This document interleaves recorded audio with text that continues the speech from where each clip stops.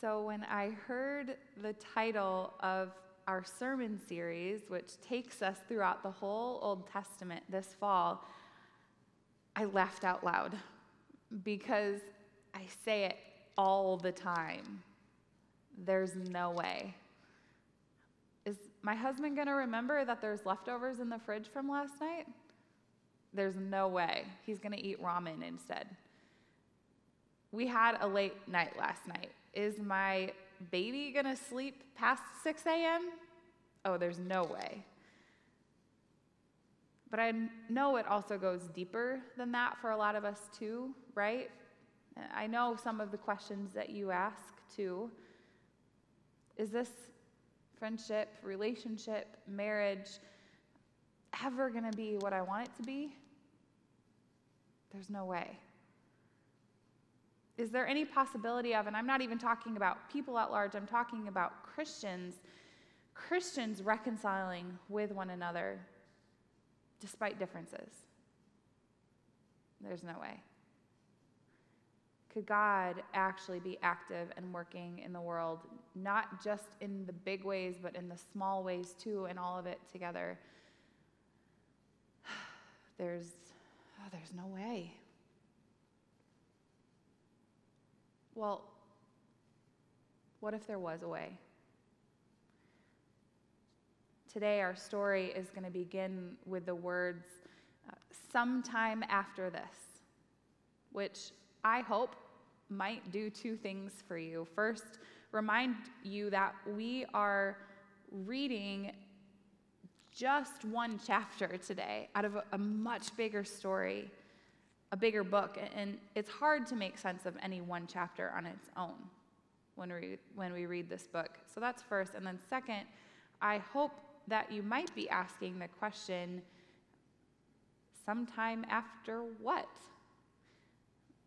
So first, to address those two questions, the bigger story. If you tuned in last week, you heard the story of Genesis 12, which was all about Abraham and his wife Sarai in Egypt. And today we find ourselves still in Egypt, but it's more like back in Egypt as the winding story goes.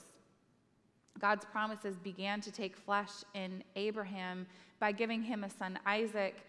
Isaac then with twin sons, Jacob and Esau. But Jacob is the one who ends up getting the family blessing. And in a moment of grace, coming out of a lot of longing and waiting with his own beloved, he bears Joseph. Now, all of that is a longer story, but that's kind of some of the context. And from the very beginning, then, this is to address the second question of sometime after what.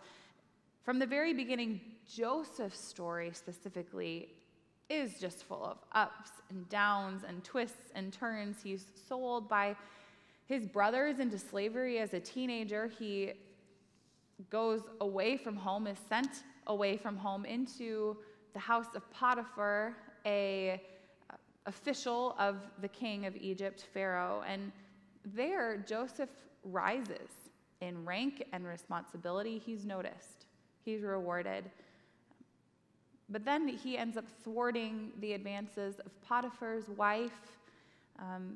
He's framed in that moment, and down, down, down he goes once more to prison this time. And even there, though, Joseph finds ways to make himself useful, to be seen. He rises in favor and again in rank and responsibility, and that's where we find him, where our story begins today. He's in prison in Egypt. He's also in charge of the other prisoners as well. So all of that to say, heading into our story today, this is Genesis 40. Sometime after this, the cupbearer of the king of Egypt and the baker offended their lord, the king of Egypt, and Pharaoh was angry with his two officers, the chief cupbearer and the chief baker, and he put them in custody in the house of the guard, the prison where Joseph was also confined.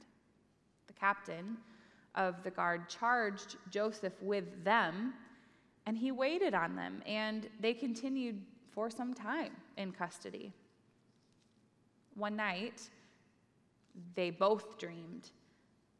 The cupbearer and the baker of the king of Egypt, who were confined in prison, each one with his own dream and each one with its own meaning. When Joseph came in the morning, he saw that they were troubled, and so he asked Pharaoh's officers who were in custody in the master's house, "Why are your faces downcast today?" They said to him, "We've had dreams, and there's no one to interpret them." And Joseph said to them, "Do not interpretations belong to God? Please tell them to me." So the chief cupbearer told his dream to Joseph and said to him, "In my dream there was a vine before me, and on the vine had 3 branches. As soon as it budded, blossoms came out, and the clusters burst into grapes. Pharaoh's cup was in my hand, and I took the grapes, and I pressed them into the cup and placed the cup into Pharaoh's hand." Joseph said to him, "This is its interpretation. The 3 branches are 3 days. In 3 days, Pharaoh will lift up your head and restore you to office, and you shall place Pharaoh's cup in his hand, just as you used to do when you were his cupbearer. But remember me when things go well with you. Please do me the kindness and make mention of me to Pharaoh so I can get out of this place. For I was in fact stolen from the land of the Hebrews, and even here I have done nothing that they should put me in this dungeon." When the chief baker saw that the interpretation was favorable, he said to Joseph, "I also had a dream. There were 3 cake baskets on my head, and in the uppermost basket there were all sorts of baked food for Pharaoh, but the birds were eating it out of the basket on my head." Joseph answered, "This is its interpretation. The 3 baskets are 3 days.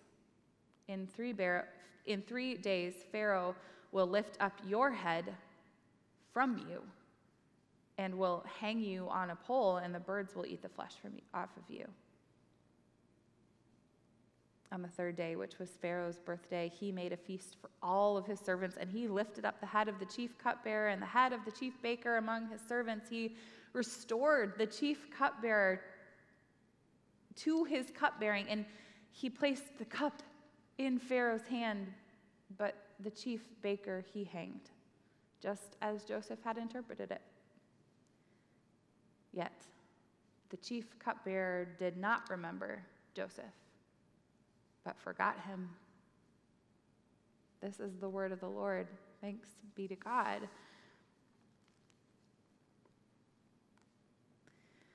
I want to consider just a couple of things with you this morning, with the shortest of shortest taglines on the end afterward. There's an unavoidable certainty that we find in this story, as well as a subversive promise. And we're going to get to the promise in a minute, but in order to do that, we need to face a difficult reality first, a unavoidable certainty. I was talking to a really wise one of you last week, Sunday after church, and you said something really profound. Maybe it shouldn't have felt as profound as it did to me, but it was. The wise one said, "Jenna, sometimes God asks us to do really hard things." No. I immediately thought, no, that's not how it works. That's not how God works. God wants me to flourish and thrive and be happy. He wants us all to be in shalom, because that's how it was in the beginning, and that's how it will be again in the end. And on some level, that might be right, but we aren't in the beginning anymore, and we're also not to the end yet. And sometimes God asks us to do really hard things. You see, some time ago, this friend felt God asking her to make a big sacrifice in her life for an amount of time that she thought would be a couple of years. She knew there would be difficult moments, and there were, but God's goodness came through in so many gracious ways. But it wasn't just a couple of years. It was more than that. It was twice what she thought it would be, and she sacrificed a lot to stay in that hard place. But it's where God asked her to be. The unavoidable certainty, and I use the word unavoidable because I really want to avoid it. I want to avoid being honest about it. I want to avoid having to say it to your faces here, even now. But sometimes God asks us to do really hard things. Now the story, Joseph in prison, Genesis 40, is all but a moment in the life of Joseph. Just a brief moment. In the book of Genesis, what we're told of his life, the span of his life, happens over 13 chapters, and this is just 23 verses of that. But that's okay because we know Joseph, right? You don't have to be a Christian for very long or even at all to know Joseph. The amazing Technicolor Dreamcoat, one of my favorite musicals, Jacob and Sons, always comes into my head when I think about Joseph. Poor Joseph. He has his dreams. He's betrayed by his brothers. He ends up in Egypt in slavery. But again, it's all okay because we know the end of the story. He becomes Pharaoh's right-hand man. He extends forgiveness and grace to his brothers far and above what could have been expected and far and above what he had been given by them. And things are restored and made right, and God is in control, and all is well. And yes, all of that's true, but just because we know the end of the story, and just because we know the end of our story as Christians, when all things will be made new and made right again, we can't skip over the unavoidable certainty that we know to be true now. Sometimes God asks us to do really hard things, to be in really hard seasons without an end date. And just to be clear, it's not just Joseph with this experience. Before Joseph came Jacob, who literally wrestled with God because that's how hard things were. Before Jacob was Isaac, the evidence of God making a way, almost though his life snuffed out on a mountain because that's how hard things were. Before Isaac was Abraham, who God asked to do hard things over and over. So is it just a family legacy? Or is it also true for the life of the person of God today? Jesus said it first, in this world you will have trouble.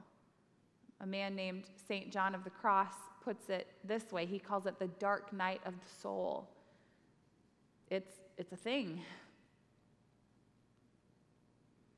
And as exciting as dreams and interpretation of dreams may be, I think this story is actually one about waiting in the hard place. Waiting when God seems to do nothing. And I think you also know what that's like.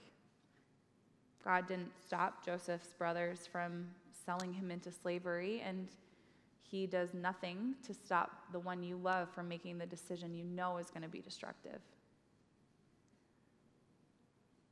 God didn't stop Potiphar's wife from trying to assault Joseph, and he does nothing to stop the mental health realities and issues that are growing. God didn't stop the baker from forgetting Joseph, and God seemingly does nothing to bring peace to a war in Ukraine. And even if God is still there working behind the scenes, well, I heard someone say once that God's presence with those in suffering and the way God works almost never seems fast enough for those who are suffering.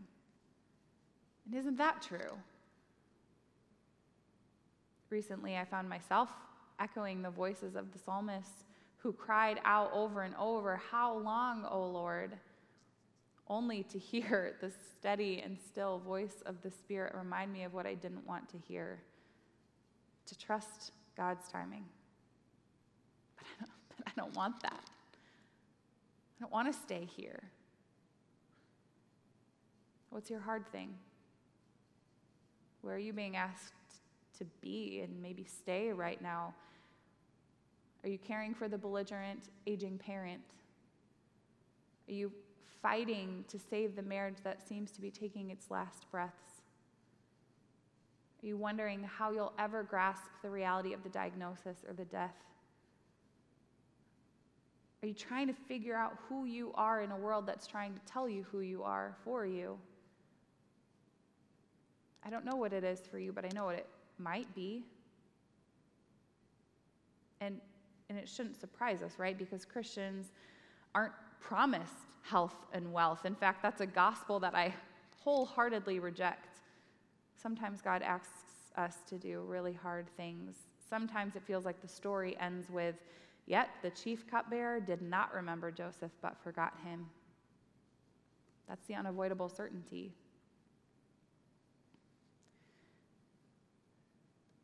And that would be a really hard sermon to hear and end on if it weren't for the fact that there's also a subversive promise. Because this isn't the end of the story, and those words don't have the final say. It's like when Jesus continues, he said, like I said earlier, he said in the world you will have trouble, but he also said, take heart, for I have overcome the world. And here's the truth. If you trust God, God will have his way in your life.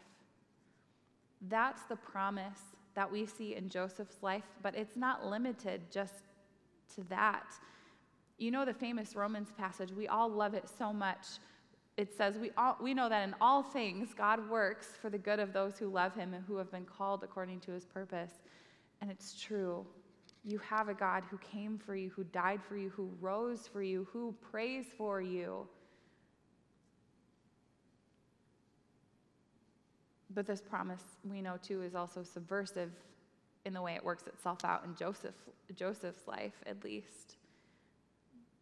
As Joseph recognizes that his immediate future might be shaped by the actions of mere humans, he pleads with the baker. He says, remember me when it's well with you. Please do me the kindness and make mention of me to Pharaoh, and so to get me out of this place. And while it took time and circumstances to change, and perhaps the hand of God to, yes, the baker remembered him. Yes, Joseph used his skill set of management and organization to rise in leadership over Egypt. Yes, God's people were then cared for in the midst of a drought. Yes, God had his way in the strangest and most subversive of manners.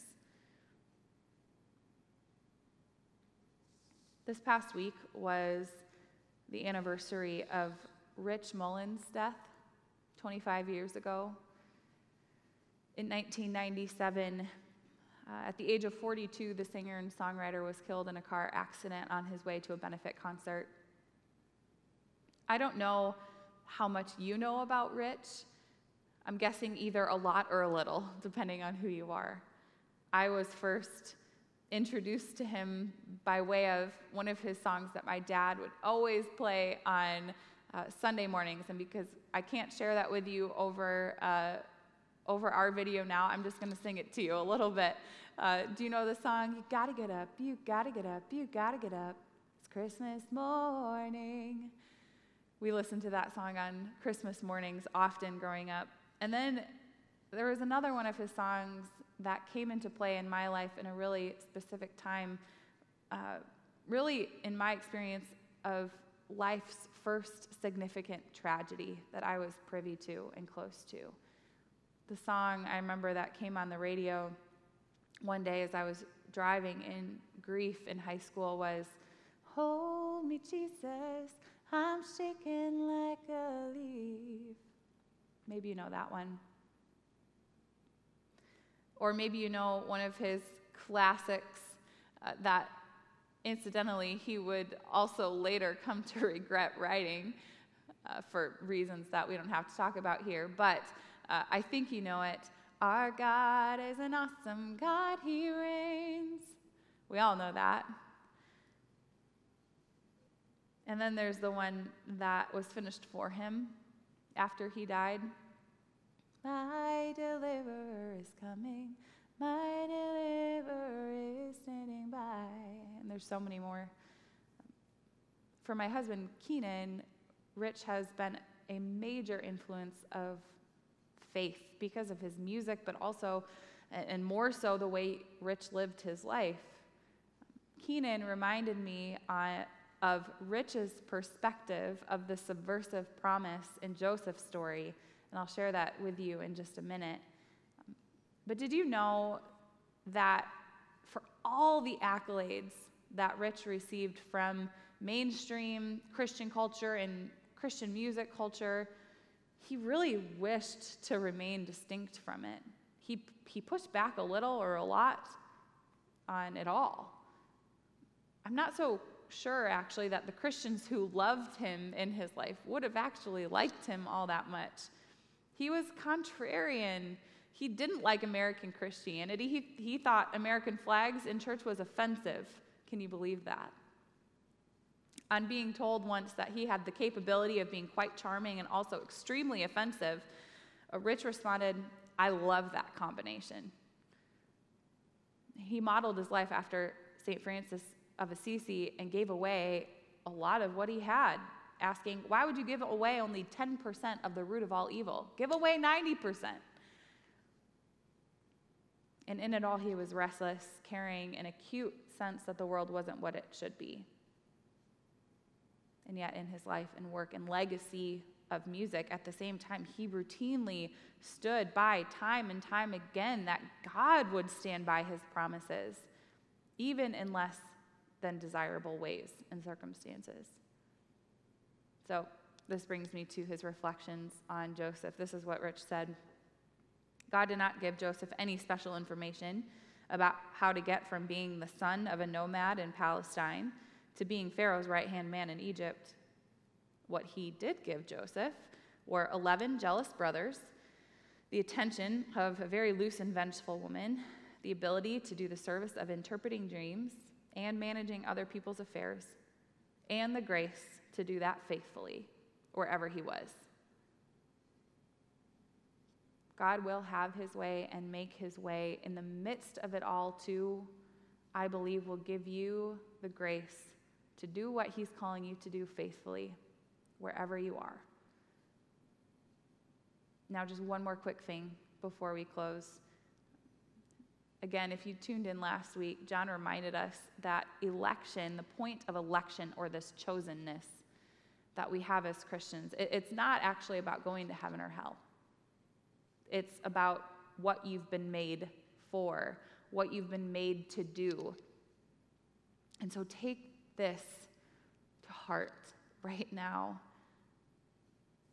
When God chose Joseph, and when God chooses you, he's working to love and save and bless and redeem all of the world and all of creation.